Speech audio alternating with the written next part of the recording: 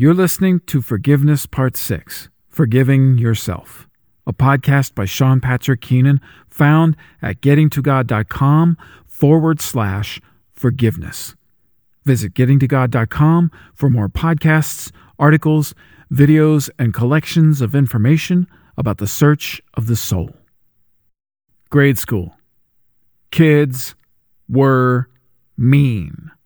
The neighborhood I grew up in, you walk down the street once and it looks and feels like an episode of a 50s family sitcom. Quiet, calm, all smiles and greetings. And while some of those people have always been kind and genuine, behind closed doors, some of the most awful things have gone on. As a kid in my neighborhood and in my school, I saw alcoholism, drug addiction, abuse of every kind, and anger that was all but out of control. As an adult in the same city, working with hundreds of children and families, I saw it in even greater detail than I did as a kid. All my life, I've met many people who hide their own poor behavior behind their personal sense of judgment. It's a game where the more I pay attention to what someone else does wrong, the less I have to pay attention to what I do wrong. Almost everyone I know does it. I've done it. But where I grew up, it's a problem so rampant that families regularly become estranged. Blame, lack of forgiveness, and even vengeance are deeply ingrained in the lifestyle. And telling someone they've got a problem with it will most often bring you nothing but resistance. Where I grew up, you can have friends. There are people with genuine love. But for the most part, to thrive there socially, you have to play a game that God hates. You have to be a friend of the world. Oftentimes, if you have a fallout with someone, the next step is a game. Get to everyone else before the person you just had it out with. Tell your version of the story first, and shut down the other person's side. That way, you'll either be the hero or the victim, and your opponent will never be able to give their side of it. If you can smile when the next person looks angry, you win. If you can join the clique and the gossip before your opponent does, you win. If you pronounce in front of a group, "At least I don't do what they do," you win. And if you speak out about what's actually wrong, if you talk about how life really affects people, if you move past the small talk, then you become an outcast. Almost no one wants to take the blame for anything more damaging than forgetting to replace the toilet paper. Almost no one wants to talk about anything more than the new movie theater or the new house down the street. So when you find yourself in that kind of situation and you refuse to run the race others run, you become the scapegoat. And when you become the dumping ground for blame, it gets harder and harder to have forgiveness of self.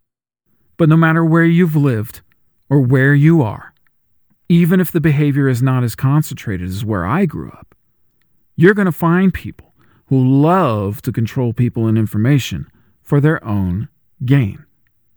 For them, it's productive to find a target, someone they can place blame on. And if they target you enough, eventually, you're likely to start believing them. And if people aren't doing it, the devil is. In 1 Peter 5:8, quote, "Be sober, be vigilant, because your adversary the devil, as a roaring lion, walketh about, seeking whom he may devour." Unquote. Not everyone went through the exact same scenario as I did. Not everyone grew up in my type of area. But if you find yourself in a position where you've done something wrong and you can't forgive yourself, then you're in a mindset like I used to be in. But here's where it gets illogical. I believe the same thing any one of my critics believe about their own lives, that my life and my experience are valuable. I especially believe it when I can use those things to help others avoid the same pitfalls I fell into. Now, on the other hand, some of my critics believe I'm not valuable at all. They'd rather see me just go away. So how do I stand strong against an attitude I faced as a kid and still often face today? How do I stand up and help others out of the same holes I've been in? How do I do anything productive when I should be hunkered down in my own muddy puddle, writhing in the kind of hate for myself that other people have had for me? I'll explain more in a bit, but the basic answer is simple. I forgive myself. I accept the sacrifice of Christ and the Word of God.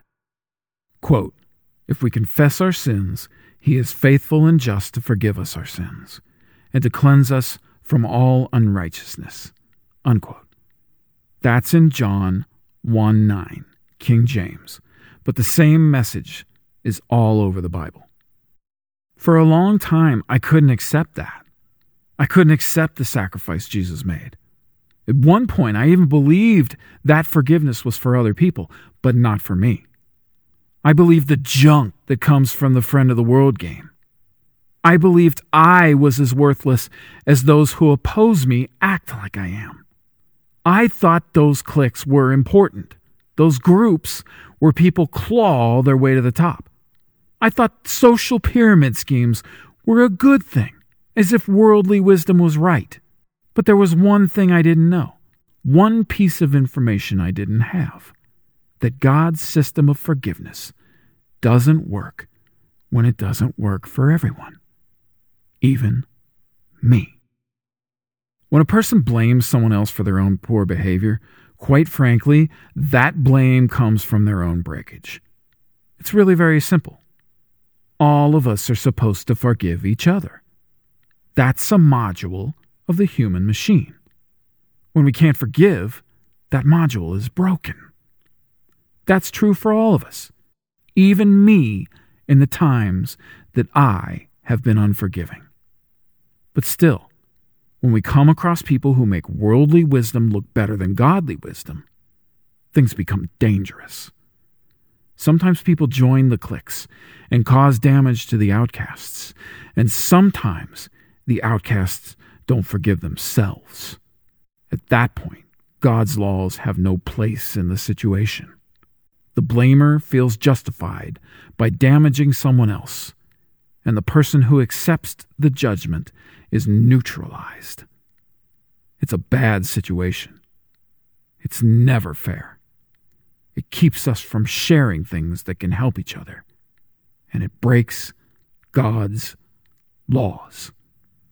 In Matthew 12:30-31, King James, Christ tells us, quote, "And thou shalt love the Lord thy God with all thy heart, and with all thy soul, and with all thy mind, and with all thy strength. This is the first commandment, and the second is like, namely this, thou shalt love thy neighbor as thyself. There is none other commandment greater than these." Unquote. I got fed up and sick of being held down. I studied Jesus Christ and the sacrifice he made for all of us. Christ didn't suffer horrendously for just one elite group or clique. He also suffered for you and I. He didn't die on that cross so that only certain people would have forgiveness of self or others. He died and rose again so that everyone would have it. God didn't give up his son just for the people who deem themselves better than everyone else. He did it for everyone. So how does that apply to someone who's been outcasted and made a scapegoat?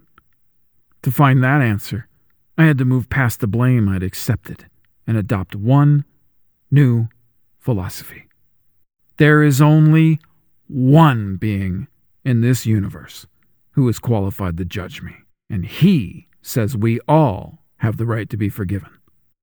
I do not let any human being judge me anymore. There is no such thing as a person who is qualified to judge anyone else. There is no one who is above God's law. I know that anyone who tries to judge me or take away my ability to forgive myself is just as broken as I am, even if they've played the game so well that they've made the rest of the neighborhood or the rest of the world think there's something God says they are not. In Matthew 23:12, Jesus is very clear when he says, quote, "And whosoever shall exalt himself shall be abased, and he that shall humble himself shall be exalted." Unquote. Understand what that means? The first part means that under God's rule, anyone who believes they're more qualified to judge than anyone else will be reminded they are not. It also means that if you have been believing you're worth less than someone else, you're wrong. It means that you have the right to be forgiven as much as anyone else. You know that at one point, I would come down on myself for every little mistake I made. It was so bad that I would accidentally break someone's dish and then assume they hated me. I thought I was the scum of the earth. I believed I was worthless and my sins could never be forgiven. But then I actually studied the Bible and the life of Jesus Christ. I studied God, and through all of that, I learned how to spot the fakes. In this case, the fakes are those who judge others and don't consider their own mistakes worth judgment. Now, I've learned to become a good father to a child, a good husband, and a minister who's helped lead people to a forever with God. I did all of that by letting go of the world and taking leaps of faith. And one of the hardest ones, even though it's truth, was that I needed to forgive myself. You've been listening to Forgiveness Part 6, Forgiving Yourself, a podcast by Sean Patrick Keenan, found at gettingtogod.com. Visit gettingtogod.com for more podcasts, articles, videos, and collections of information about the search of the soul. The next podcast in this series is called Forgiveness Part 7, Using the Heart.